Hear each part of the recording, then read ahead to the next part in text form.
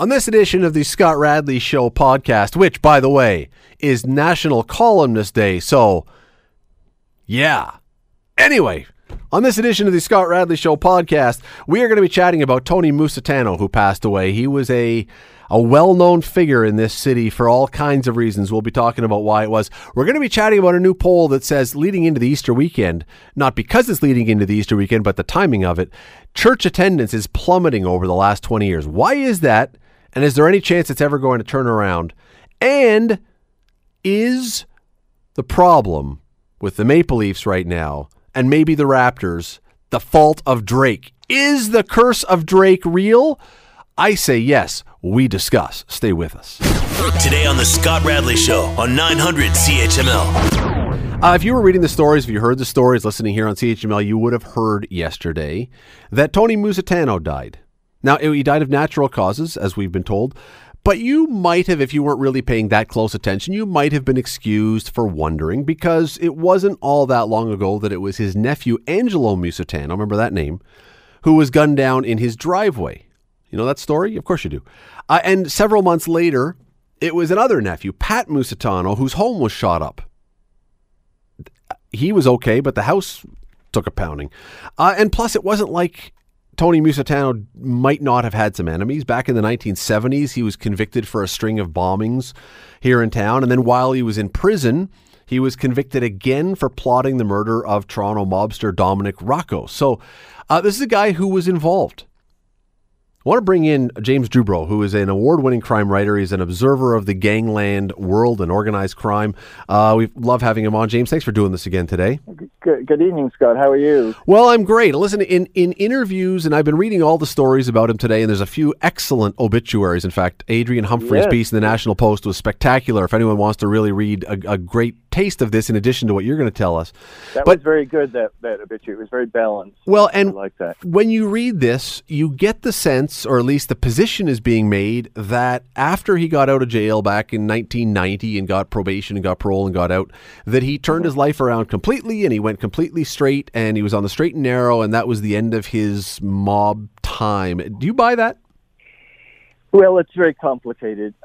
On the face of it, it seems to be the case. I mean, he certainly has argued that very eloquently. I've seen him a number of times arguing that. And judging from what Adrian and Peter said in their obituaries, he certainly was trying very hard to keep out of that world. But you have to wonder whether he kept a hand. He obviously was not in any of the street gang level stuff that he was in the 70s and 80s, when he was even banned from being in Hamilton when he got out of jail. Say a city council had a what do you call it, a bylaw almost that they put in place saying don't come back here. That was first. It is possible that he and his nephew Ange, who was killed, possible that they retired. Ange, of course, was more recent. Tony would have been like 25 years retired. That part of me keeps saying, and I have sources on the street in Hamilton that tell me that he was very involved in some drug importation. I don't know, but he certainly wasn't on the street level, and he certainly had an incredible personality, judging by those wonderful obituaries. But his brother was one of the major gangsters. He was one of the major. I was around in the 70s and 80s doing television shows and books, and he featured very prominently in everything from extortion to bombings to terror of unions. He was very, very, very up in the mafia in Hamilton in the 70s and 80s. And not only killing of Dominic Rocco, they did it. I mean, he was murdered, and Tony was convicted, along with his brother Dominic, of the murder, and one of his nephews. So he's a very complex man. If he did turn his life around, that's really wonderful. And it has happened. I mean, Bill Bonanno, famously, who we interviewed in Connections, he got out of the mob, although he was pulled back in. As the Godfather says, someone is always trying to pull you back in through various schemes later in life. And Michael Franchese is another one that seemed to have got out. I think because you never really know. Well, there's always something tempting that could happen. Well, let me ask you this. Drugs. Even if he had got out, even if he had cleaned up, if you have the last name Musitano and you are the nephew, and I don't know if everyone, and we don't have time to go into all the family tree, but he's the nephew of the guy who was known as the Beast of Delianova. He's the brother. He was great. He grew up in the mafia. Right. That's the sad thing about a lot of people, particularly in the Hamilton mob world. That they grew up, they didn't have a choice really. Well, they had a choice, but they were brought up that way. So in the Papalia family, Lupino family, and certainly the Musitano family. So whether he got out, even if he got out, if you are carrying the name Musitano with all the connections that has, would that name alone still have carried power within that community? Oh, absolutely, because his nephew Pat is one of the leading gangsters still in Hamilton, and somewhat of a mad bomber and arsonist and killer. He was the one that was trying to kill just about everyone and did kill Papalia and Barrelero. Oh yeah, no, I mean, there's a number of names in Hamilton, not many, who instill fear and awe just by the name. Musitano is one of them. Papalia is another one. Lupino is another one. There are a few others, but there are very, very few. To get over that, to use that, and of course he had a great sense of humor. So if he used that to get away from the dark side and change things, it's really great. But we don't absolutely know that, and we can't know it. I saw him when Angela was killed. He was on playing the bereaved uncle. Maybe not playing. Maybe he was the bereaved uncle. But the interviewer didn't even ask him about his own criminal past. Time goes by. Either time goes by or they didn't really want to know, I guess. They didn't ask him, and he just played. He never mentioned it. It complicates the story if suddenly the person who is one of the protagonists of the story is a little more complicated. James, one of the things, as I was reading these obituaries today and being reminded of the background, as I mentioned right off the top when we brought you on here, he was convicted while he was in prison for the bombings that he got in jail originally for. He was convicted of plotting the hit on another mobster. And for that, he got a 10-year sentence only that was to run concurrently to what he was already doing. That seemed to me to be really unusual. Was that a soft touch? And if so, why did he get a soft touch? Well, because he had one of the great lawyers, Eddie Greenspan. But on top of that, they didn't have a lot of hard evidence. They had some of the hit people, and they had some, rather vague wiretaps where he talks about getting rid of the person that owed the money and talked about the Volpe hit. And maybe they should do the same thing with the person that owed the money, which was Dominic. But he never outright says on the tapes, I want you to kill Dominic. But according to the police theory for which he was convicted, he initiated the contracts to kill. There were two hit teams that were hired by his brother Dominic and himself to effect the hit. And both teams got convicted, or parts of them got convicted, although some of them were overturned later.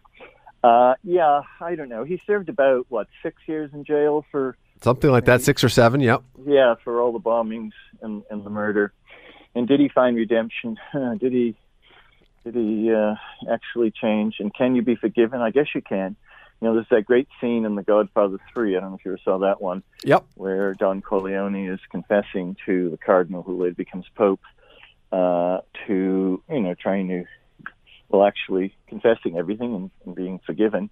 But then when he admits to killing his brother, remember he kills Fredo, and the cardinal sort of looks up at heaven. Oh God, I gotta give him absolution.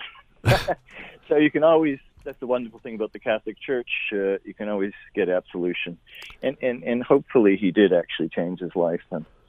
Well, where we are now, though. And this is sort of part of the reason I wanted to really have you on, because we had Angelo Musitano, who was killed, obviously, and a guy who we heard was changing his life. Pat is still around, but now Tony is gone. Are we getting to the end of the Hamilton Mafia time? Because it's always, for many, many, many, many years, it's been the case. Is that fading away now in this city? Well, it's tempting to say that. Certainly, and the Papalia family is certainly not around anymore. But then there's the Violis, a nice old mob family, and the two sons of Paolo Violi are recently convicted of major crimes involved in a lot of different Ndrangheta type activity, including drug importation, fentanyl, what have you. Certainly Latinos are still around. We had a Latino murdered recently who supposedly wasn't involved in crime, but the hitman might have confused him with his father because they lived in the same house. There is a dying off just naturally through time. Tony Musitano, when he was premier gangster, 70s and 80s, was old school, power in the street, in your face, bomb people, kill them. Nowadays you try to focus on not so much the street activity, but bringing in a good score of drugs. You don't have to be a power on the street to be a successful gangster. And there are a lot of Ndrangheta cells in the Hamilton area, in Greater Toronto area, at least a dozen. Some more recent, some old, but definitely the Musitanos, Lapinos, Violis represent the old school, which is dying off. And it does seem that it's different because once upon a time, and maybe this is just a Hollywood thing, so forgive me if it is, but it seems like there was an era, maybe a long era of the guys, especially the bosses, they loved being known, they loved being seen, they loved that reputation. Now it seems, correct me if I'm wrong, that you would be very happy just to be in the background and really not have all that many people know much about you. That's true. The smarter ones are very much like that. You'd be very surprised if you knew who some of the leaders of some of the Ndrangheta cells were in the Vaughan, Hamilton area. These are mostly considered legitimate businessmen. They lead double lives, almost like a serial killer. You'd be surprised, and that's because they don't want the attention. They don't want the power from the street. They don't want people to fear them necessarily. They just want to make money, good money, through various, usually drug activities. But you're quite right. There isn't that sense like Johnny Papalia, the enforcer. Where you were the big man in town. Yeah. And Pat Musitano is still like that, or was until recently. Now he's been very quiet in his bulletproof car. He doesn't seem to have a long trajectory left of criminal life, but he's still, I understand, still bringing in cocaine and other things. He still has a crew around him, amazingly. It is. It seems as though, as I say, when Tony Musitano went, it seems as though the name. Certainly, we're getting to the end of the name, maybe. But but we'll see who shows up at the funeral. It shouldn't be a mob funeral at all. He ran a dry cleaning shop, right? Where he didn't launder money. He said. I thought that was one of his good jokes. James Dubro. He did. James Dubro, great crime writer. You can read him. And by the way, go again, the Adrian Humphreys piece in the National Post, particularly Peter Edwards in the Toronto Star. Excellent obituaries if you want to read more about Tony Musitano. James, thanks for doing this as always. All right. Thank you, Scott. Have a good Easter. You as well. You're listening to the Scott Radley Show podcast on 900 CHML. This is also, as you certainly know, Easter weekend. Some of you know that because you celebrate Easter in a big way. Some of you know that just because you get a day off work or two. Or, depending where you work, maybe 3, 4, 5. I don't know. If you're in a really friendly business environment. For some of you, it is the one time a year, maybe 2 if you go on Christmas, but the one time a year that you go to church. Well, a new study by Gallup says church membership has dropped sharply over the past 20 years. In 1976, 70% of Americans attended church regularly. By the 1990s, that had dropped to 68%. And then today, it is at 50%. Big drop. And now those are American numbers, but nonetheless. Let me bring in my guest. Dr. David Haskell is an associate professor of religion and culture at Wilfrid Laurier University. He joins me now. Dr. Haskell, thanks for doing this today. It's a pleasure, Scott. Thanks for having me. These numbers, as I mentioned a moment ago, these numbers are U.S. numbers. Any reason to think that they would be vastly different here? No, it's probably worse here in Canada. And I say probably, but I know it is. In fact, if you look at some of the recent data that came out of Ipsos Public Affairs, I'm thinking back to not too long ago, just 2017, it would appear that practicing Christians have now fallen into the minority. There's only about 48% of Canadians who now say that they identify as Christian, which is pretty surprising given that even 2011, 68% were still identifying as Christians, but now we're down to the 48%. Before we get into that, let me just ask you one kind of weird question that dawned on me today. If so many people no longer identify with a church, with a religious group, as a Christian, whatever, why do so many people then go to church on Easter? I think it's just something that they do in terms of a rite of passage. It's something that marks the time. Like all of us, whenever you look at why a ritual is done, I mean, you can have the spiritual significance, but you can also have the cultural significance.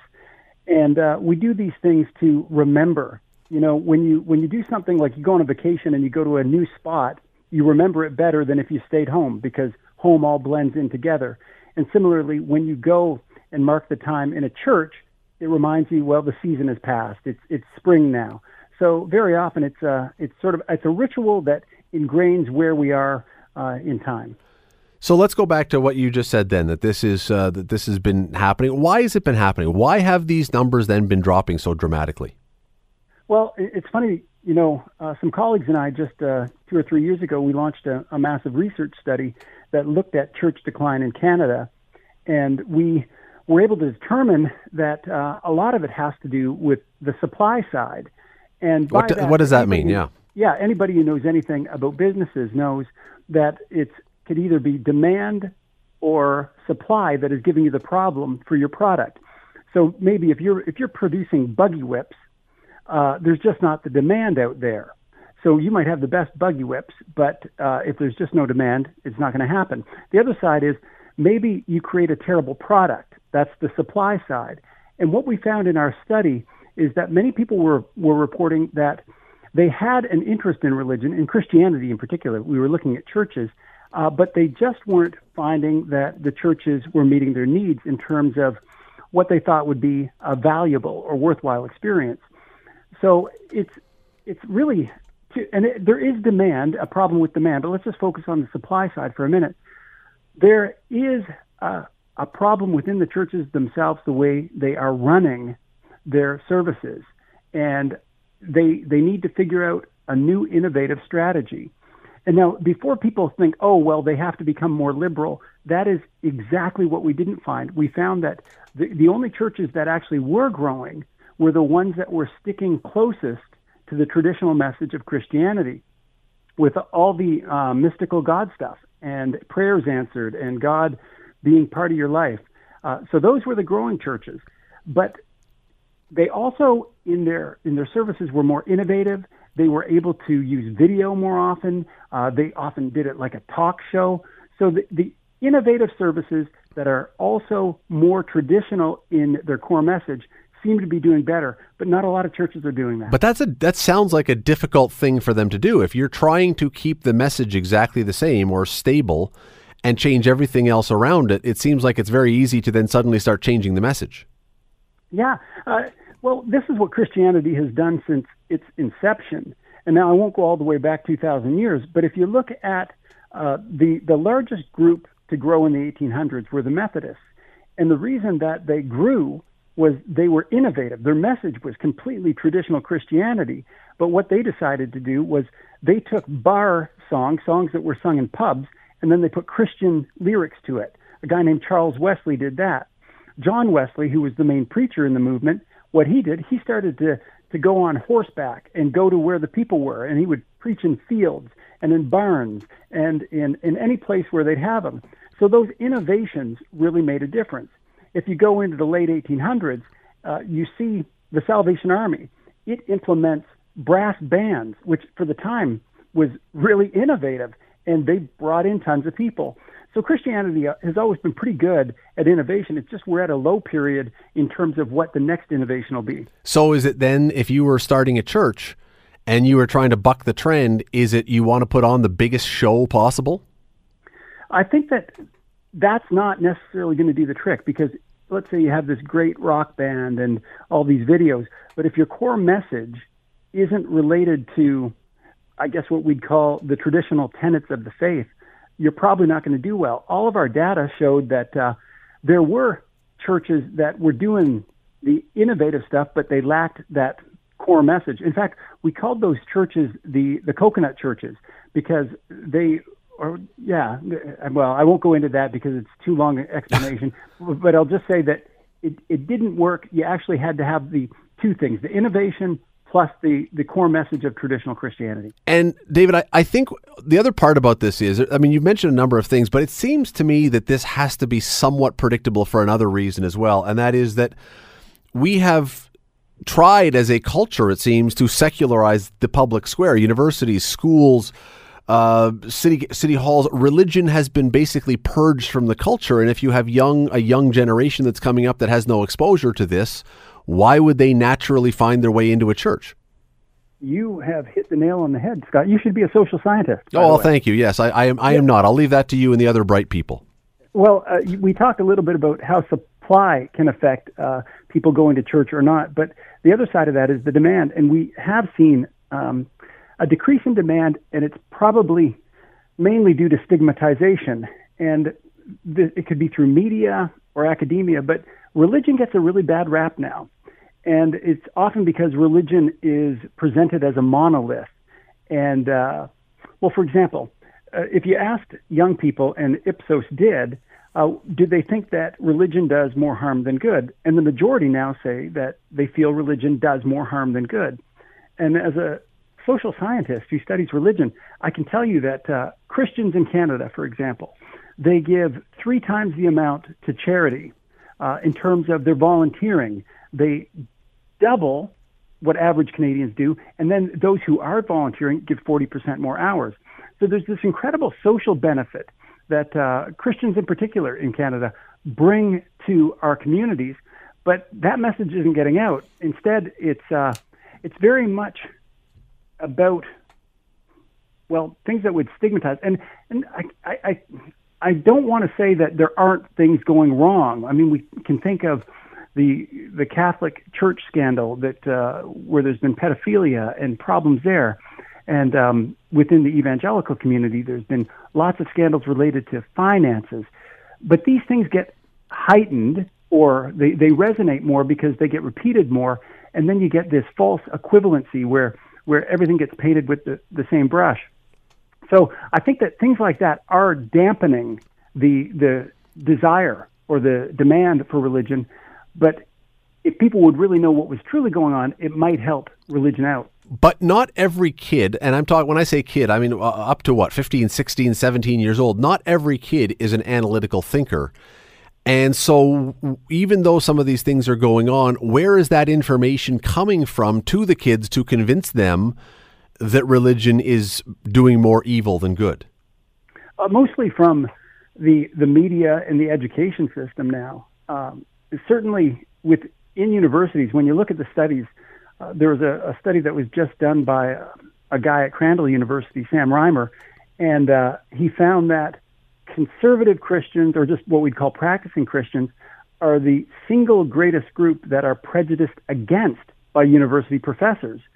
So we can assume that they might be saying some nasty things in their classrooms, and even though these kids are in university, they're still able to be influenced, and so that can play a part of it. But let's talk about the other happier side. I mean, if somebody really wanted their kid, let's say we had some parents who did go to church and they considered themselves practicing Protestants or Catholics, and they say, what can I do to make sure that my kid stays in the faith? Well, it's pretty simple. I mean, sociology shows us that if you want your kid to stay in the faith, then you read the Bible to them, you pray with them, and then you somehow make sure that they attend a youth group. And if the parents themselves are practicing the faith, the best number we could give is about 80% of kids who are raised in that kind of family are going to stay in the faith. So it's not really, some of this might be a problem of parents just not keeping up with their own practice at home. I mean, if it was something that was important to them, then they actually have quite a bit of influence. So when you look at these numbers, though, in the last 20 years, dropping something like 20% or so, some would look at that and say, well, this is a sign of an inevitable slide to complete disappearance. Do you buy that? No, I mean, the death of Christianity in particular has been said quite a few times, it's always been premature. We look at the Soviet Union during the time just before the fall of the wall, and atheism was enforced. I mean, it was coercive atheism, and then religion came back. Then we see in China we now have Christianity is the fastest growing religion there. And what tends to happen is you don't always take advantage of things that are easy.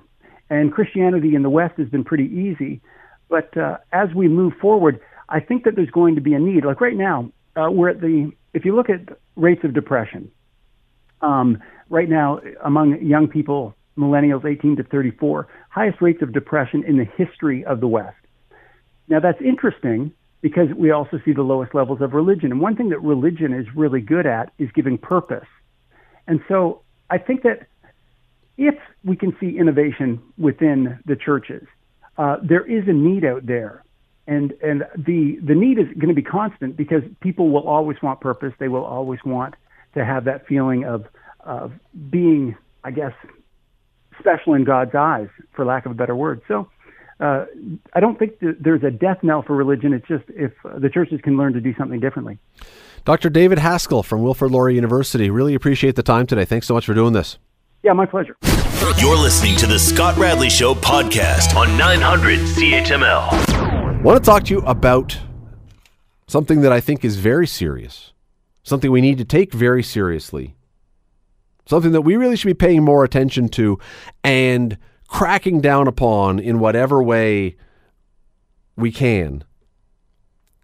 That is the Drake curse. Have you heard about the Drake curse?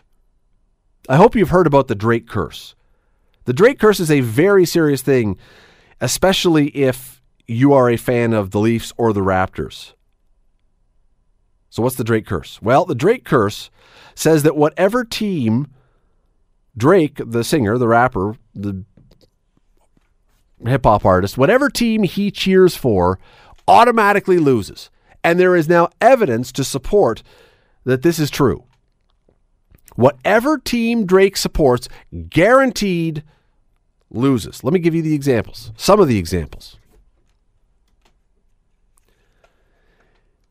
Last week, Drake took some photos with some soccer players from the Paris Saint-Germain soccer team. He was over in Europe for a concert tour.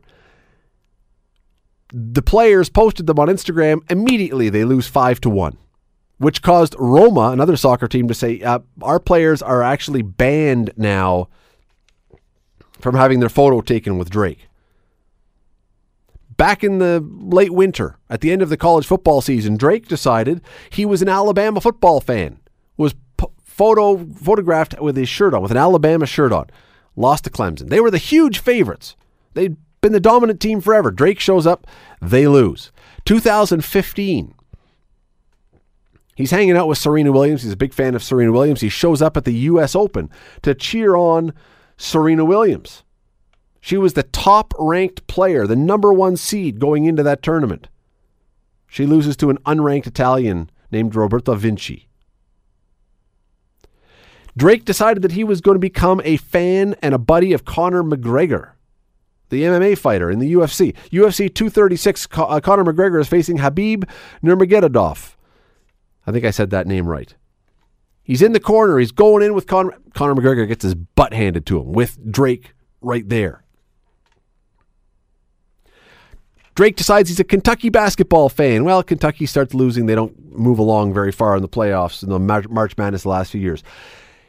Drake, as you know, is a diehard Raptors fan. He's the team's official, whatever, spokesmodel. I don't know what his title is.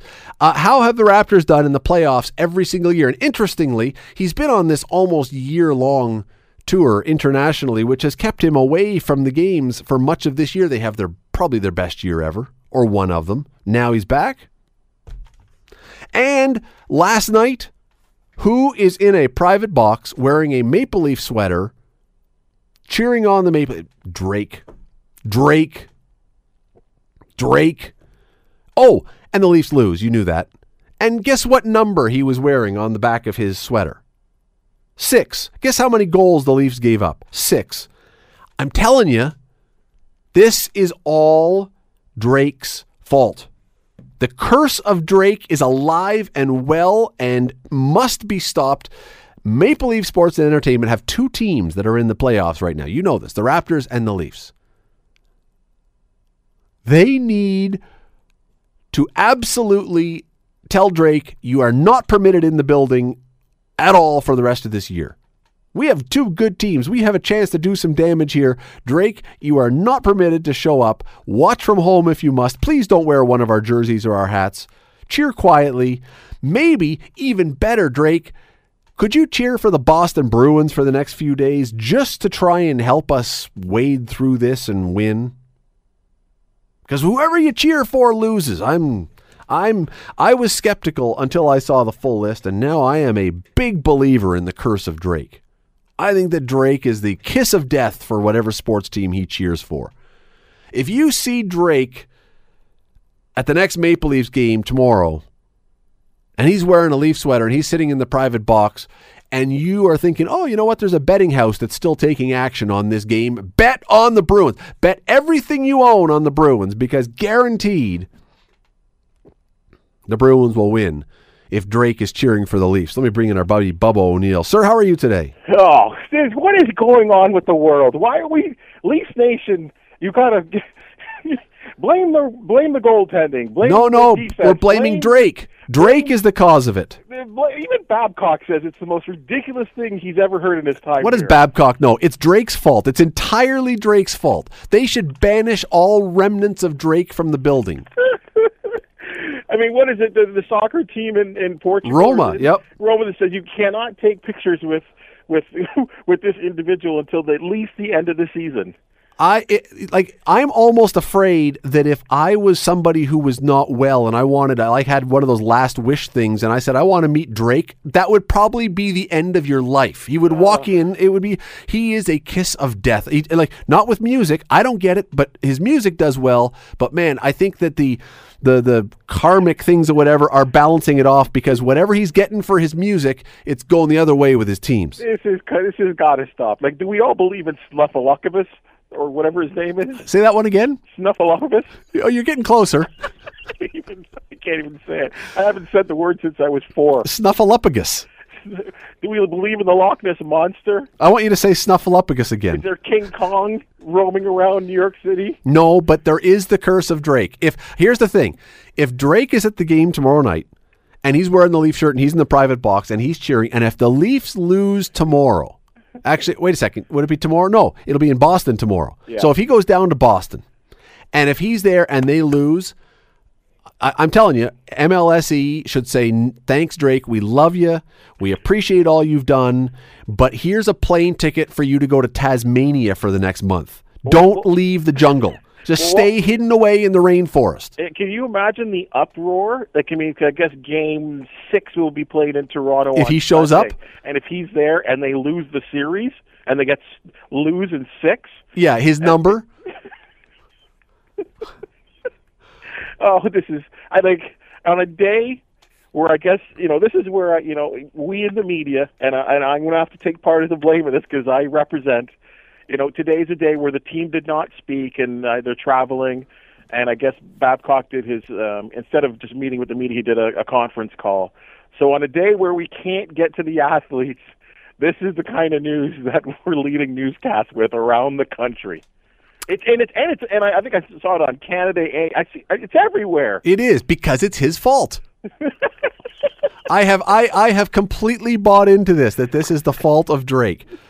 Anyway, here, let me tell you something. Let me ask you, let's move away from Drake just for a moment, because that's as much as I've ever talked about Drake in one stretch.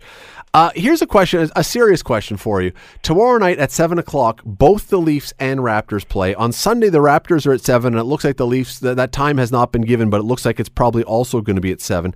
How is Maple Leaf Sports Entertainment, which has eminent and huge power in the sports world, how has it not in some way flex some kind of muscles to say, either with the NBA or the NHL, guys, listen, come on, we got two teams. Surely we don't have to have them both playing at exactly the same time.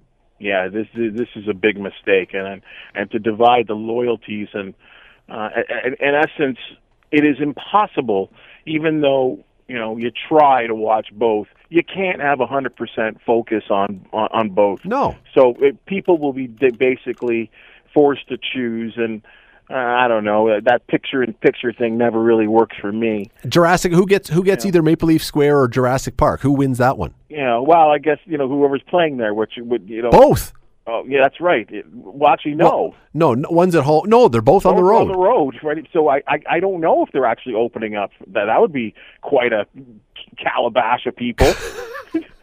I mean, I don't know how they don't have the power to do this. Someone, with both of those organizations are definitely amongst the top 10 in terms of influential, ownership and, money's made for the league, marketing, all of that kind of stuff. So I'm going to blame the NBA on this one, and I generally don't, because I feel like their league is generally miles ahead of the NHL in terms of the way they present themselves and in terms of the way they market their athletes and that kind of thing.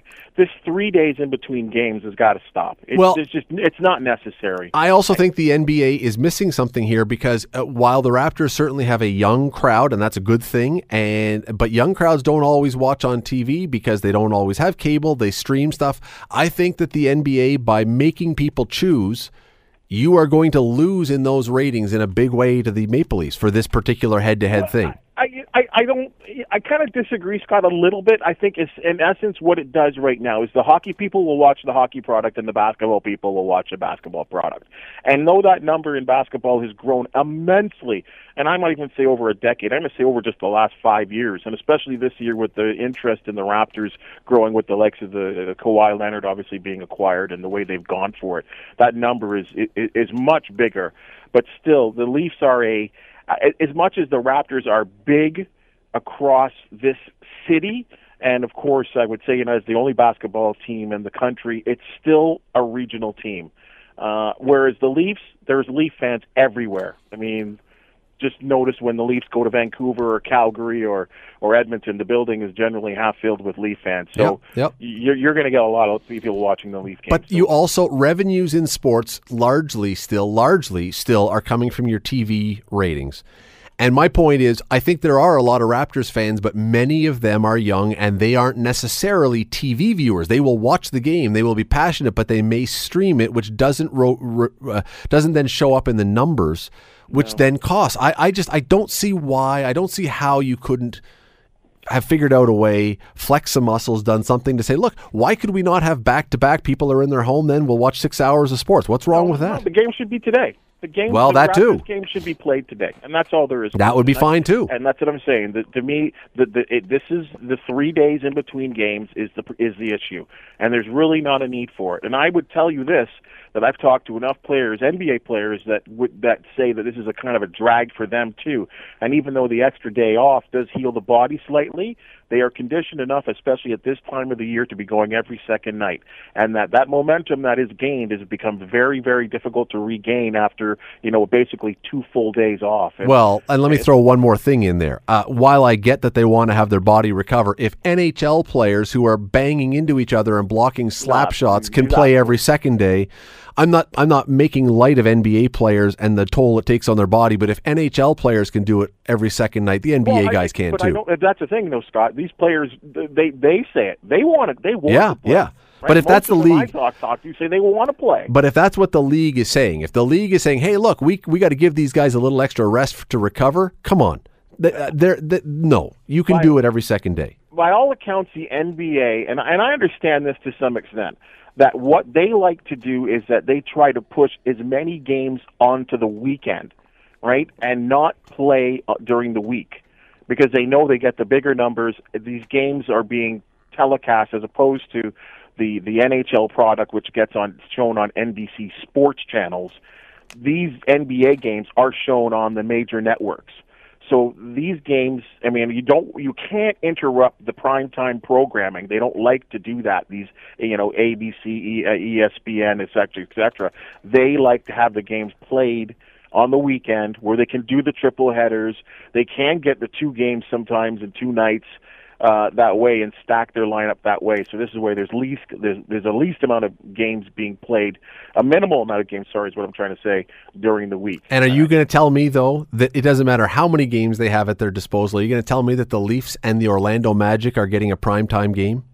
No chance. No, not when Golden State's playing, not when Houston with James Harden is playing, not when there are other choices. The Raptors, if the NBA could have the Raptors play at 2 a.m, I'm convinced they would. Now, I understand that. I mean, now you have to think as a television executive. Yes. Oh, yeah, I get that. And for the same reason that we complained about the Blue Jays for years, that they would always get the 4:00 afternoon game.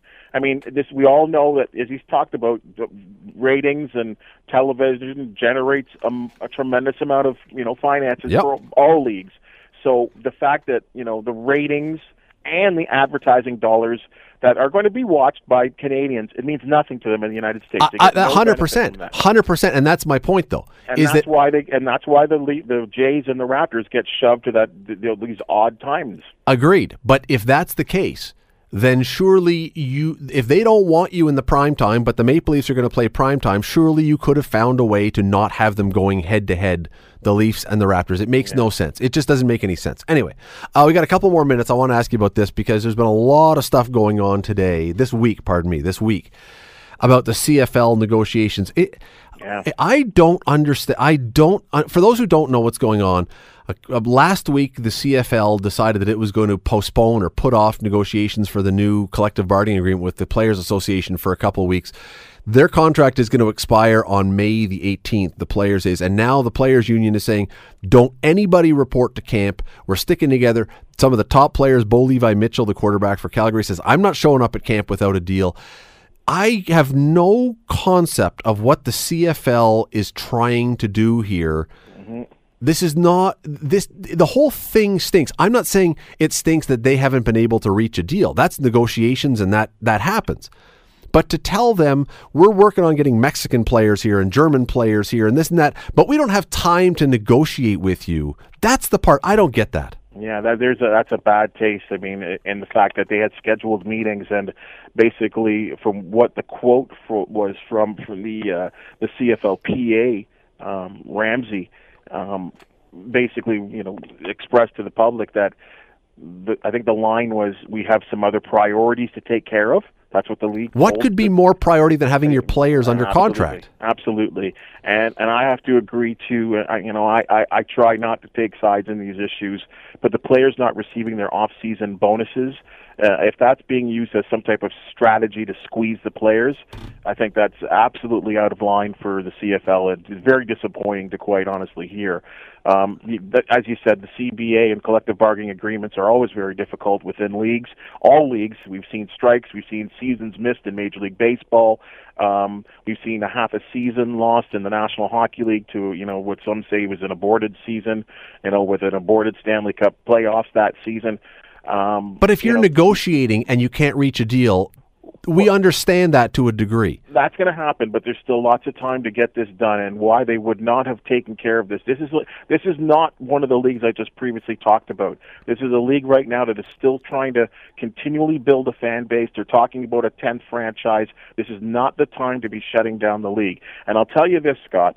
As you know, here at CHCH, our weekend sportscaster is Justin Dunk of 3 Down Nation. I know you work with Drew Edwards as well of the same publication, and these guys are well informed in what's going on and are writing about this all the time.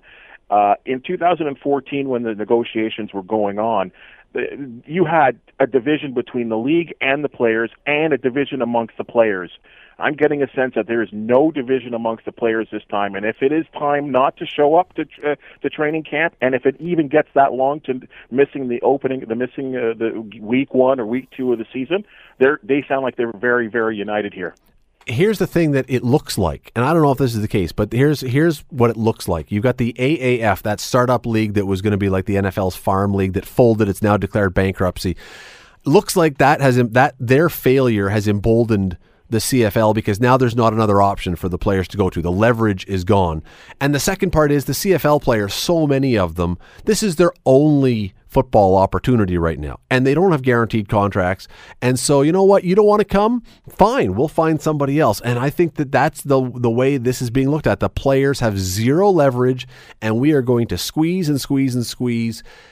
But it sounds like the players, for now anyway, are not going to back down.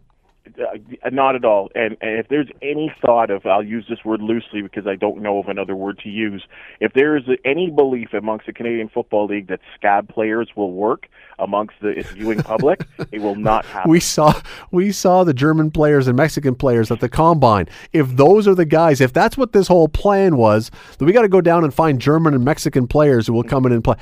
I don't know that people may watch for the comic value. I don't know if they're going to watch for the football value. I mean, it was bad enough in the National Football League, which attracts, the best players in the world, for the American game. And when that happened in that mess of what, I think that was in '83. I mean, that was just a horrible product. And now from that came a couple of players that actually were pretty good. But other than that, I mean, it's just not going to work. So the CFL, the Players Association, they really got to get down because in the end of the day, Scott, this is a negative thing for the league. And as I said, I believe, and I could be wrong here, I know there's been some growth within the league and some television ratings during the regular season that have been holding steady on its broadcast network. This is a very crucial time for the league right now, especially when you're trying to attract that young fan base like we just talked about that's been captured by the NBA. There's already a lot of young people I know that I talk to that they say they can't watch the CFL, and this is just not my words, these are their words, and I know you've probably heard the same, because it's not the best. Right? I mean, whether they, we all know it's a different type of football and sometimes requires a different type of athlete.